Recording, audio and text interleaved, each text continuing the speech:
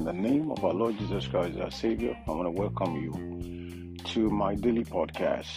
You are not alone. You are not alone. My name is Gabriel Adebayo, and I want to thank you for joining me this snowy day.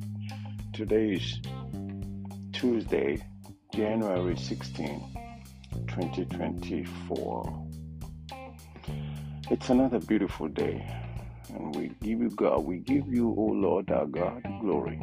We give you thanks for giving us such a strength to stand up this day and to walk around and to do things that we choose to do.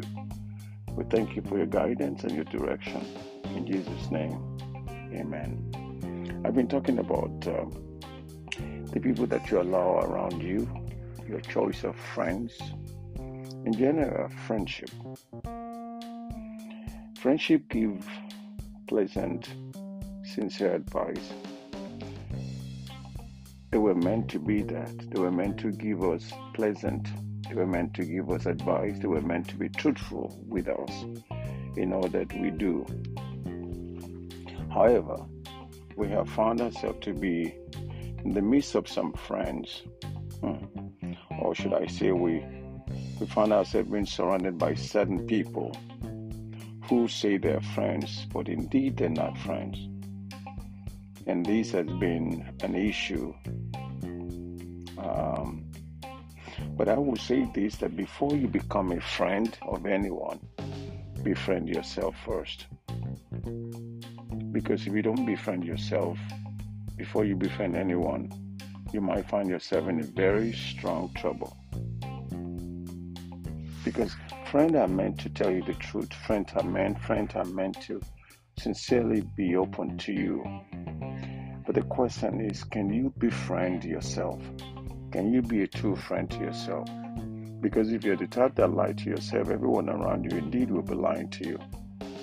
The book of Psalms 27 verse 9 says, "Ointment and perfume rejoice the heart, so that the sweetness of a man's friend by happy counsel." If you have a friend who is able to show you that I am the real friend, then you can understand what this is. There is a story in the Bible that will forever tell you the true story of a friendship, how friendship is supposed to be and what friendship is supposed to stands for. It's the story of a man named Jonathan, the son of King Saul, and David, the son of Jesse. The Bible tells us that Jonathan loved David as his own soul. He loved David as his own soul. And every time I go into that, it just makes me wonder, when are you going to have someone like this? The book of 1 Samuel chapter 18 verse 1 says, "And it came to pass, when he had made an end of speaking unto Saul, the soul of Jonathan was knit with the soul of David, and Jonathan loved him as his own soul." Wow. Can we really find someone like that who will love you as your own soul? Is there anyone out there like that?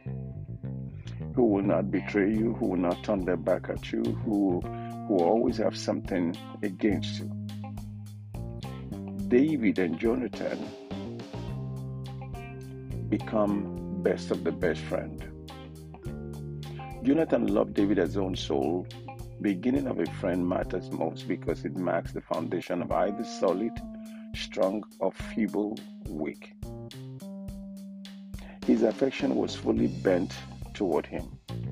Jonathan's affection was fully bent toward David. Jonathan loved him as his own soul. The most intimate friendships subsisted between them, and they loved each other with pure heart, fervently. No love was lost between them. Each was worthy of the other. They had a friendship which could not be affected with changes or chances. And also, it exemplifies all the ancients have said on the subject. Friendship produces an entire sameness. It is one soul in two bodies. A friend is another self. Jonathan stripped himself. The Bible says Jonathan stripped himself of a royal cloth and gave it to David. My goodness. If you go back to the book of 1 Samuel chapter 18, 3 and 4, then Jonathan and David make a covenant. because he loved him as his own soul. And Jonathan stripped himself of the robe that was upon him and gave it to David and his garments, even to his sword, to his bow, and to his girdle. He gave David that because he saw something in David that David probably didn't see in himself. Jonathan stripped himself a % of clothes of rich robes in token of respect and friendship. Wow. Of course, this is frequent in the East. And how frequent arms and clothing were presented by warriors to each other in token of friendship may be seen in Homer and other Asian writers, setting over the men of war. When you get to understand the mystic of a true friendship, you will never pray for anything less. Proverbs 22, verse 24 to 25, and Proverbs 13:20. If you have the time, you just take time to read that. Or maybe I should just read a little bit to you. 22 of the book of Proverbs, verse 24 to 25 says, "Make no friendship with an angry man, and with a furious man thou shalt not go, lest thou learn his ways and get a snare to thy soul." So you are a friend of who you are a friend to. Sooner or later you begin to be part of them. Sooner or later you begin to copy their character. And in verse 20 of Proverbs 13 says unto us, "He that walketh with the wise shall be wise, but the companion of fools shall be destroyed." Who are you walking with? The company you keep shape you for good or bend you to be useless. You're the average of 5 people you spend the most time with. Your product of environment. Who is your friend? Who is your friend? What do you say to each other when you meet each other? What do you talk about mostly?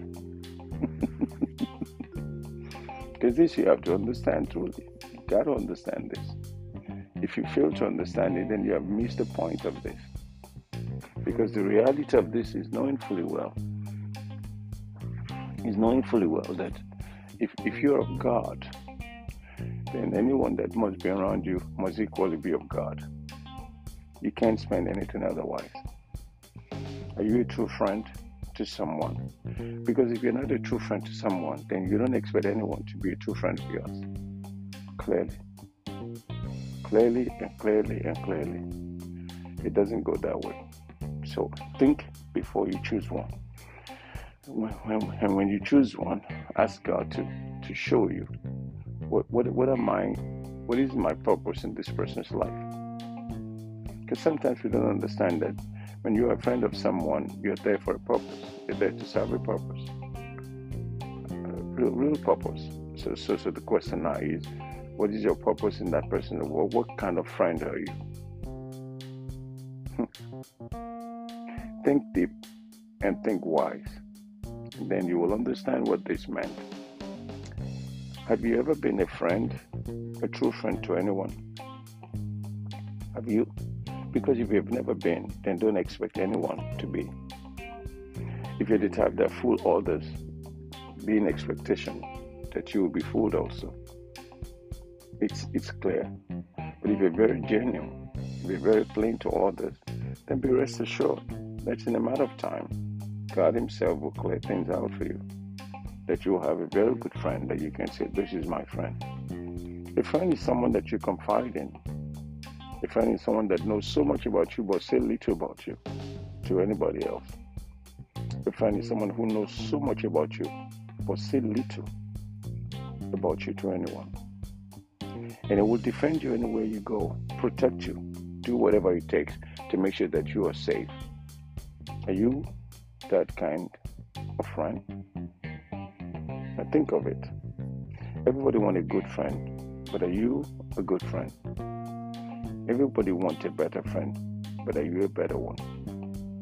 What are you? What are you? You got to think about that. When you think about that, then you be rest assured that you are the type of person you want. May God bless you. May God keep you. God cause His face to shine upon you.